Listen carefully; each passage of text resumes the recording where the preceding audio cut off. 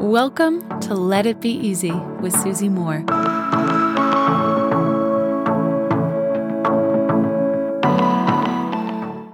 I want to share with you today one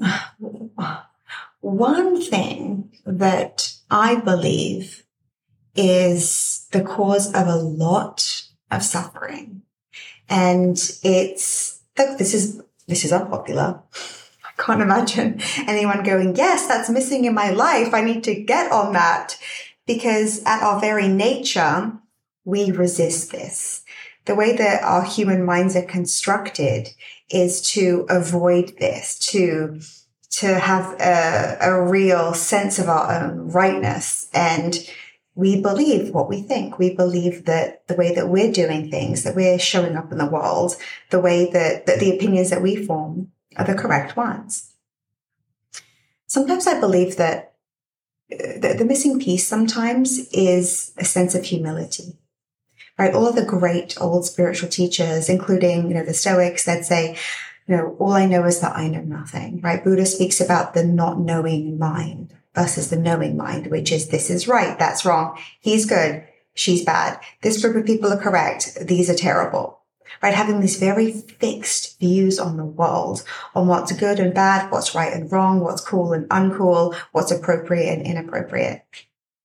The question we never ask ourselves, or I can tell you, it's maybe a couple of people in my life I've met who've had the wisdom, the self-awareness, the ability to ask themselves this question. What if I'm wrong? What if I'm wrong? Tell me, how many times do you encounter someone, or even yourself, a day, going, you know what, I'm interested to hear what you think, because, hey, look, I don't know, I could be wrong. This is what I think today. Wayne Dyer would say that a mind that's growing is always changing. He says, you don't think the same thing that you thought 5 years ago just because you thought it 5 years ago and so you're sticking with it. That's not how nature is, right? It's even proven that our bodies every 7 years are completely renewed. So no cells in your body that you have today were there 7 years ago. They're all being regenerated. So why would you have the same beliefs and thoughts and convictions that you had 7 years ago just because you're loyal to something that you said once, or you're loyal to something that your dad told you is true, even if it feels wrong in your body, or because, hey, that's the way that your parents lean politically, or your friendship group, you might ruffle some feathers if you had a different idea. In some cases, there can be not only just tremendous humility, but freedom, curiosity, intellectual growth, deep conversations, real connection when we're willing to entertain this question. What if I'm wrong?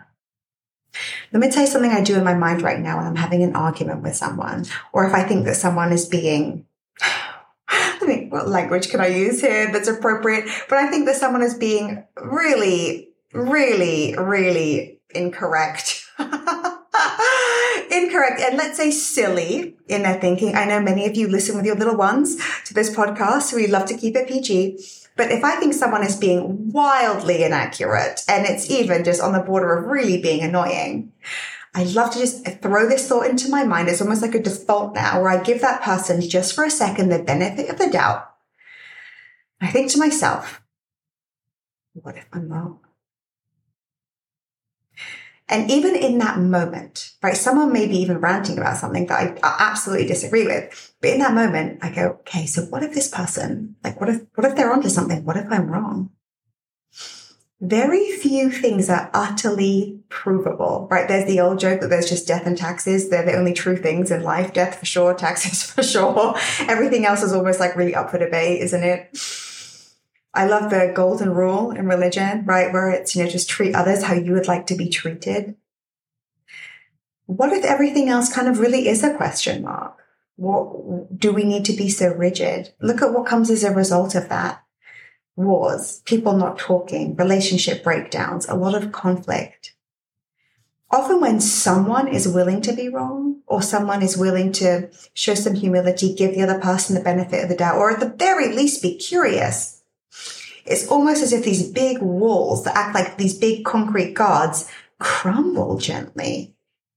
Sometimes it can even happen in an instant. It's so alarming. I've seen this before at a dinner table when two people who are very much against each other on a simple topic, one of them is willing to be curious, to ask questions, to be generous, to show some humility.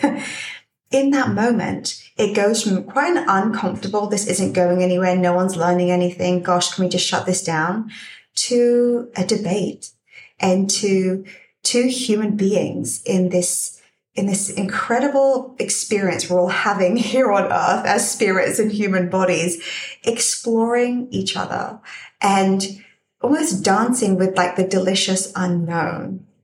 Imagining that perhaps, something else could potentially be true. Even with my husband, sometimes if we're disagreeing, I can really feel almost like my body tensing, ready to defend my position. And my mind, this thought, it's thrown up now.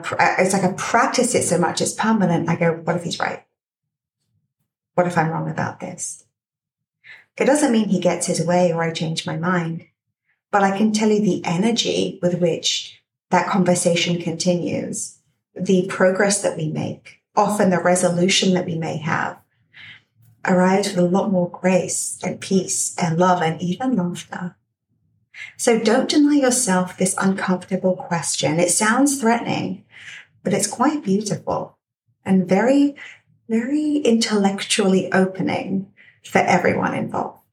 Hey, what if I'm wrong? Until next time, my friends, love and ease. If you like this episode, you'll love my free workshop called Become Your Own Life Coach. Head on over to becomeyourownlifecoach.com now, and I'll teach you how to coach yourself through any of life's problems. I'll see you there.